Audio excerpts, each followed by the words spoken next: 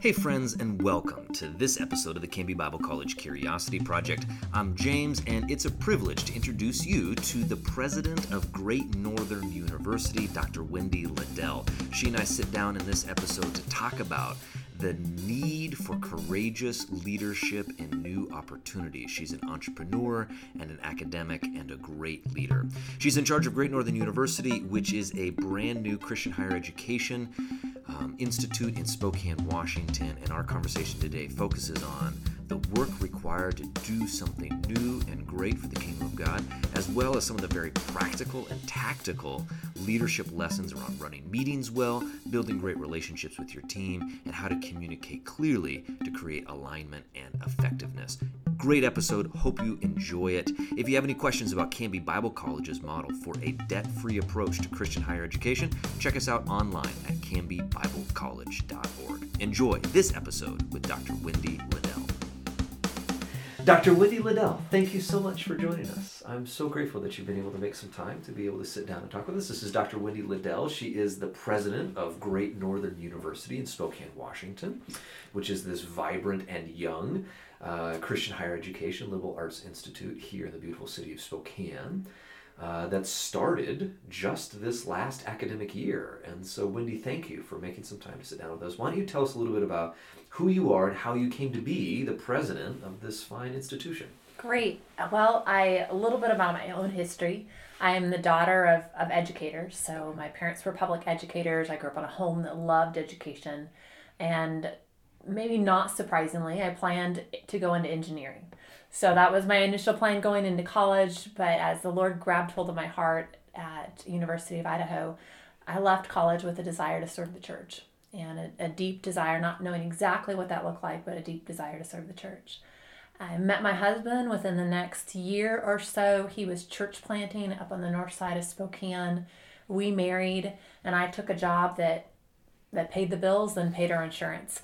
If you're familiar with kind of starting anything new, there's not a lot of funds, and we were 23, super young, and so that was the next 7 years I taught in a public school system just to kind of help us make it through with still a desire to serve the church. So my husband and I were on mission trips together and spent a lot of time in those contexts. How I ended up here, about the age of 30, I had a chance to transition and really think about what would I do if I wasn't paid, which is a great question to think about. Like, if I could do anything, what would I want to do? And I found myself saying that I wanted to equip the collegiate generation to change the world for Christ. And the context that seemed to fit best was in higher education for me at that time. So I transitioned to a job at my former institution and worked in that role for about 10 years. And then in this new institution, Great Northern University, I was part of the team that God brought together to start this work. And in December of 2017, the faculty, my colleagues, asked if I would serve as the president, which I was honored to do so. Now, I'm fascinated by that. You get this invitation to serve as kind of a leader among equals. Correct. I met some of these faculty members. These are all deeply educated, godly men and women. Mm-hmm. And they said, Wendy, would you please lead us into this future that's still very unknown? Yeah. How did you feel when that request came, and how did you process that? Very honored, very, very honored, and humbled, because you're right. They're an incredible group of men and women who have a broad background in various leadership roles. So as you mentioned, they're not only educators, but they're leaders. They're people who want to make a deep impact in the world around them. And really I was humbled because any one of them could have taken this role, and that they would ask me to do so in this season really, I think, embodies the classic model of higher education, that you are among equals and you're serving in the role among equals. So deeply amazed. I think I should point out it wasn't for no reason that they asked you, because up to this Mm-hmm. point you had earned a PhD in education from Correct. Azusa Pacific. Correct. Tell us a little bit about the rigor of that process and the kind of character that's required to accomplish getting a PhD. Sure. That's a great question. Well, the impetus for actually getting the PhD was that I had been in a higher education institution, and I was moving into various leadership roles and realized that I was making decisions that impacted people's lives. And I had looked at that in 2010 or so and thought, okay, if I want to spend my life in higher education, and I'm impacting people, my choices are impacting people's lives, I probably need some credentialing and to stay in this field. And then second, I need an education that equips me to understand the complexities of higher education. So that was the impetus for going back, part of the impetus for going back. And then as any doctoral process, typically it's rigorous. It's designed to be rigorous, designed to cause you to think well and critically. You're producing original research in that process.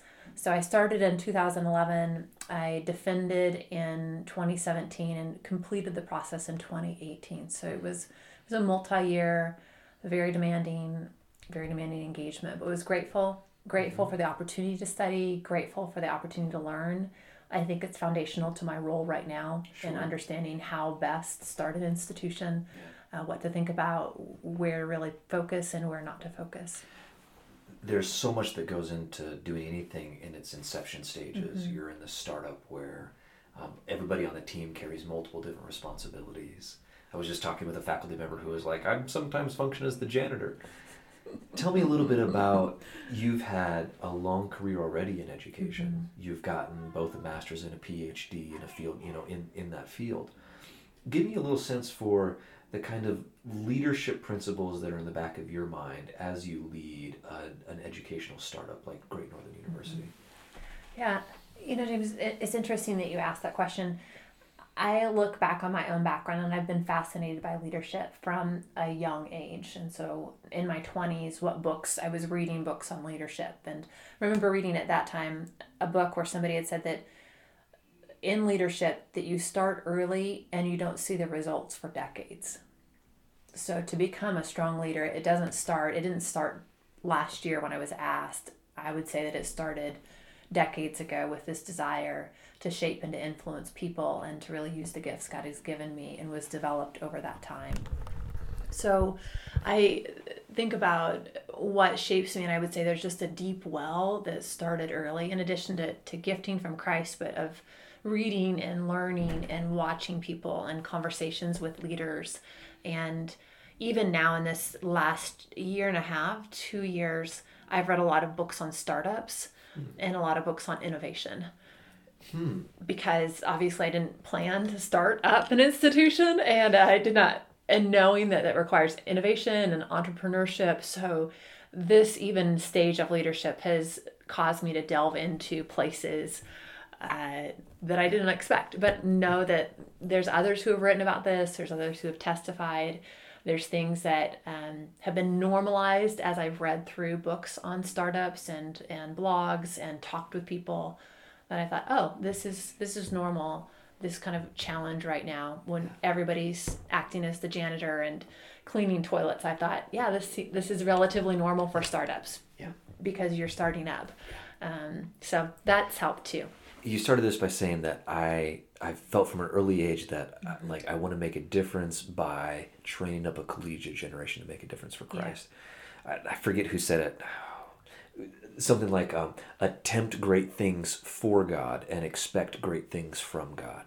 We were talking earlier about God's faithfulness in this whole process. Can you reflect a little bit about how you've seen God's faithfulness come through in significant ways as Great Northern has kind of arisen to where it is now, but also the kind of work and effort required to be able to make that happen? Sure. That's a great question. There's a verse in 1 Thessalonians that talks about faith being hard and hope being long-suffering, to look it up. But it carries this idea that when we're walking out the Christian life, that there's some degree of struggle, that we're not in the Garden of Eden anymore, that there's thorns and thistles. There's aspects of this that require more of us than we expect. Yeah. So when I look back on starting this process, it began really with kind of what seemed to be a tragic moment of essentially everyone losing their job when the campus closure was announced here, at least for the biblical studies programs. Moody Aviation is still continuing on, but so it started with a job loss, and then it also was compounded by hundreds of students watching you lose your job and wanting to live this sort of, how does the Christian respond to tragedy well, and how do you acknowledge God's sovereignty while walking through places of suffering that will require change. and in this case, ones that necessarily you didn't want to happen. And then out of that place, seeking the Lord and saying, well, what's next? And what do you have? And what are you doing in this? And this emerging in us and in the community around us that the work here was not finished, and that God was asking us in some way to join him on this journey of continuing to keep a presence of biblically grounded Christian higher education here in Spokane and in the Northwest, to give students an option of an education that's from Christians to Christians, that's doctrinally based in a set of evangelical statements. So, and then you have this coming out of a movement of faith, but then you're right, James, it's really, there's work. There's no other way to say it than there's work. Our initial application to the state was 503 pages. We were required to have a full faculty handbook, a full student catalog, a policy handbook for employees. I mean, there's just a lot of work to put things into place. And that's been very real and felt in late nights and tired eyes and knowing what you know now. Yeah. Imagine if you could go back and tell yourself from a year ago when this process first started. Yeah. What would you want to say to your younger self about like how to survive in this process and how to thrive? Yeah, I don't know if there'd be that's probably a little premature. I don't know if there'd be something that I'd add right now, because right now I think there's been some missteps in some places where I just have, thought, would do that differently. Sure. But there haven't really been any other places that I would have told myself then to do it, and I was still, if I would go back, I'd say do it, and do it wholeheartedly as unto the Lord with your full engagement. Yeah. It's interesting. I when I looked at this experience and was praying about what God was saying and what he was doing, I did have a sense of the Lord saying, you can choose not to go here. You can choose not to join this work, that there's a sense of choice in it. But I remember also looking at this and thinking, if this was the Lord and I missed it, it would be the biggest regret of my life. And I often have that sense, but there was that moment where I remember thinking, if God is in this and this is him, then I want to be part of it. Yeah. I don't want to miss the journey. Yeah.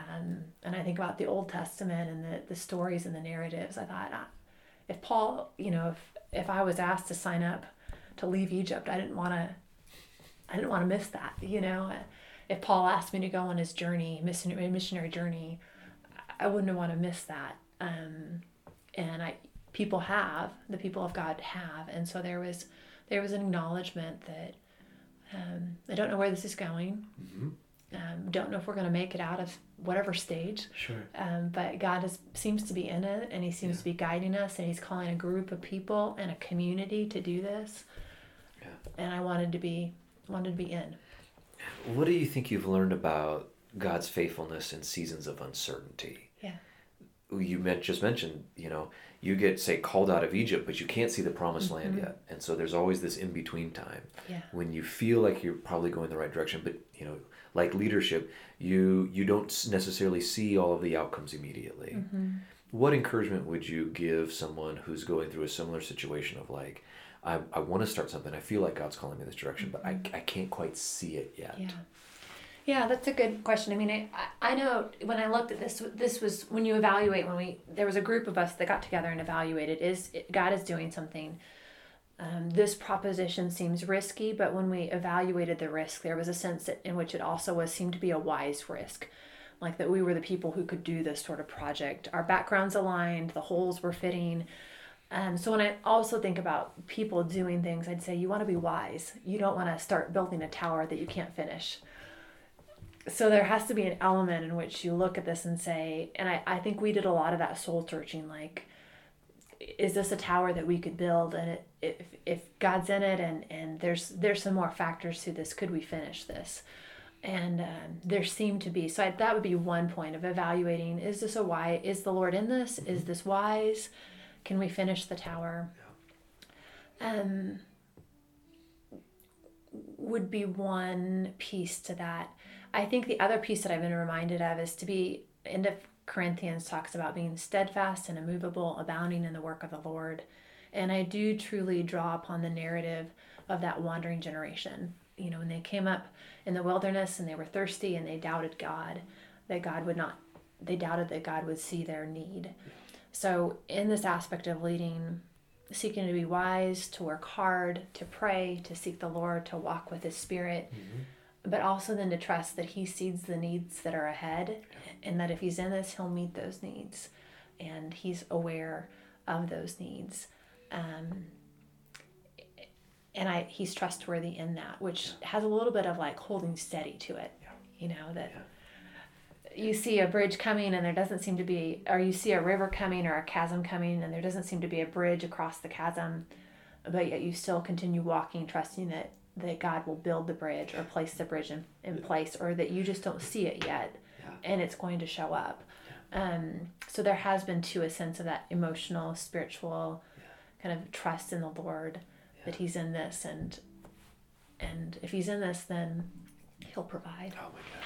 So. I love just this consistent theme in your experience in this process of becoming the president of Great Northern, of both a strong confidence in God's unwavering grace and faithfulness, that as He guides, He also provides, while also being very clear-eyed about the amount of effort and intentionality and wholeheartedness required to make anything great get off the ground. You know, the amount of energy a rocket expends in fuel just to break through the atmosphere. You know, those the energy required to start something up is so significant. But I love that connection between both the faithfulness of God on one hand and the determined kind of self-sacrificial effort on the other. Now, you've got both, you know, a bachelor's, a master's, and now a PhD. You've read hundreds, if not thousands, of books in your lifetime. Think back to yourself as a younger leader starting out. What would have been one of the books you would have recommended to yourself in terms of something that really helped shape your leadership and your quality?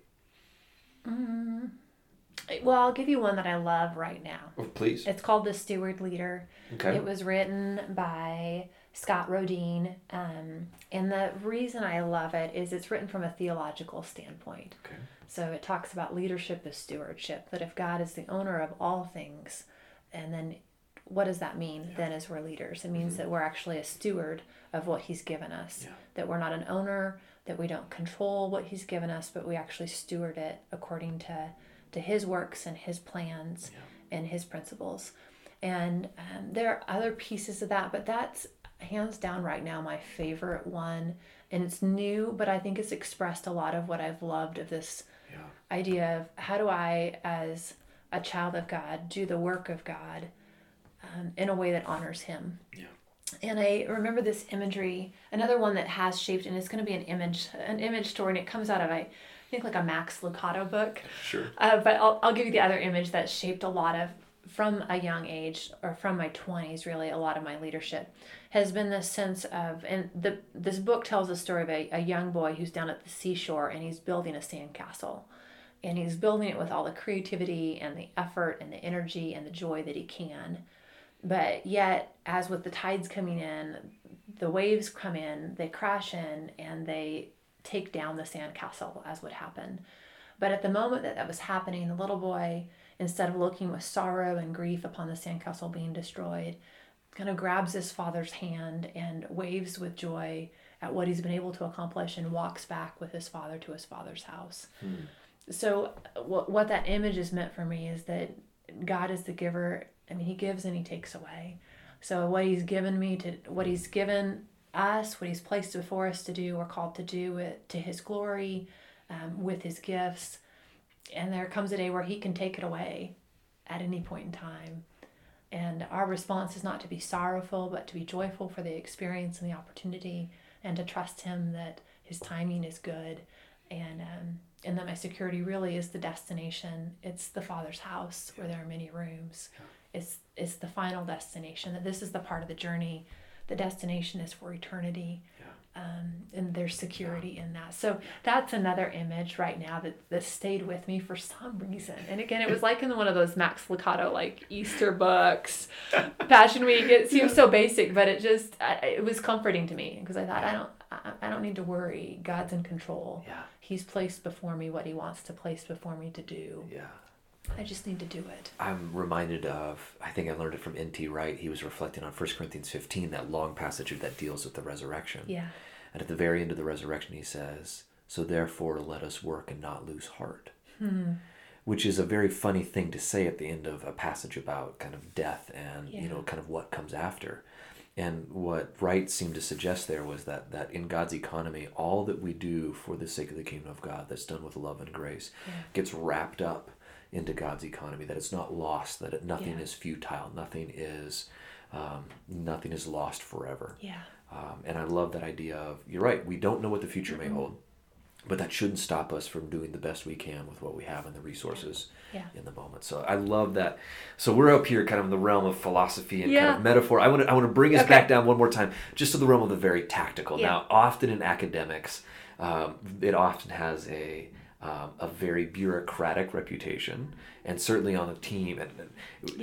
So I'm curious about your role actually as a leader in a meeting context. So meetings, I'm fascinated by the role of meetings in organizational life. It's where a lot of work gets done, collaboration occurs, objectives get set, things get reported on, but it also becomes what often feels like such an organizational tax.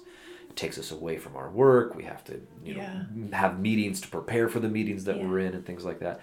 Give me your perspective as someone who both sits in a lot of meetings but also leads them. What do you do to think about how you make sure the meetings that you're responsible for are run effectively? Yeah, that's a great question. I think that always begins with the question. I mean, this is kind of Simon, why? Why are we having the meeting? Simon Sinek, start with why.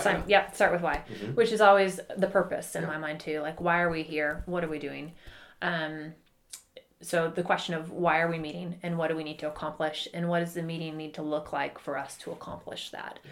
So I hate wasted time in meetings. Sure. The commitment that I've made to my team is that if I can put it in an email, I'll put it in an email. Sure. That I don't need to bring to a meeting, what I could write down in an email. Yeah. And I'm going to expect you to read it because you don't want to sit through a meeting where we talk about it. So there's some layers of culture and expectation with that. Also in an academic environment, it's typically pretty decentralized. So I may have some faculty who are out speaking during one of my meetings. So on a regular, probably a week, I aim for a weekly basis. I send out a weekly email to everyone who's employed by GNU with everything that they need to know. So our meetings then become typically about sometimes current information, discussions, and again, that starts with the why. So really, why are we getting together and what are we doing here? Other types of meetings that I have, and our big university meetings that I lead, usually there's a lot of clarification, communication, engagement, discussion, prayer. Yeah. And some of our smaller meetings, we just came out of I told you, a strategic planning, which was connected to our budgeting process. That was about a 6-hour meeting with 4 of us. And it was we agreed on what we wanted to do, the process, and then it was a very collaborative space where I was one of many, one of the 4, as we're working through strategy for next year. And agreed upon that strategy when we came into the meeting. This is what we need to do to get to here. Here's our goal for today. We probably need one more meeting after this to finish up this project. So I always start with why, and then I think you structure it out of that. And maybe that's my teaching background. Sure. What's the objective for today's lesson? How do we lead the group to accomplish the objective? How do we assess that they've accomplished the objective? Yeah. And then everything structures down from there. So much of leadership is about relationships, and I'm a pretty task-driven person, and so I just kind of expect that the relationship is going to be okay unless somebody raises a red flag or something like that. And so sometimes I wonder if a weakness in my leadership is that I'm too focused on the task and not enough focus on helping kind of build relationships. What have you kind of seen done well when it comes to having a team begin to connect relationally around each other to accomplish the stuff that needs to be done? That's a great question. I mean, we're in I think there's things you can probably read, books that you can read on how to establish a team. I know for myself, one piece has been listening. and then responding appropriately. So, for instance, last summer, it came out that communication, because we were decentralized during the summer and really a decentralized organization, it came out that communication was not getting to people in timely ways or manners. And I heard that. Somebody said, Wendy, I don't feel like I know what's going on, which is code for you're not communicating in my mind. So that was when I instituted this weekly email that just went out to everyone, to the board, to the faculty, to the staff, and said, okay, here's what's going on. Questions, ask me questions that we can answer. And if I can't answer them, I'll let you know. But in general, there's a lot that can be answered. So that was one piece where I saw that bringing a degree of collective knowledge, which also helped people feel like they were part of the team if they had knowledge and information. And then the other piece is I also, in that listening piece, listening to others who are more relational than I am. So again, came back, we should have a gathering of all of us together. Okay, great. Let's facilitate that. Yeah. And again, I find that when I create spaces where people feel free to voice opinions, then what comes up are things that people are needing that then, from that point on can all still be put into systems that are put into place to help meet the needs that are there. Wonderful. So. Awesome. Any last words of wisdom or advice for us? I don't think so, James. I mean, I think one thing I've learned in this is to seek the Lord and to follow him. Yeah. I mean, he's trustworthy. He's the author and perfecter of our faith and is trustworthy in all things. Yeah. Even when it seems like the circumstances may not reveal that he is. Yeah. Wendy, thank you so much. I really appreciate the time you've taken to bless and encourage us. Thanks, James. I appreciate it too. Okay. People can find out more information at greatnorthernu.org. Correct. Okay. Encourage you guys to check it out. Thank you so much.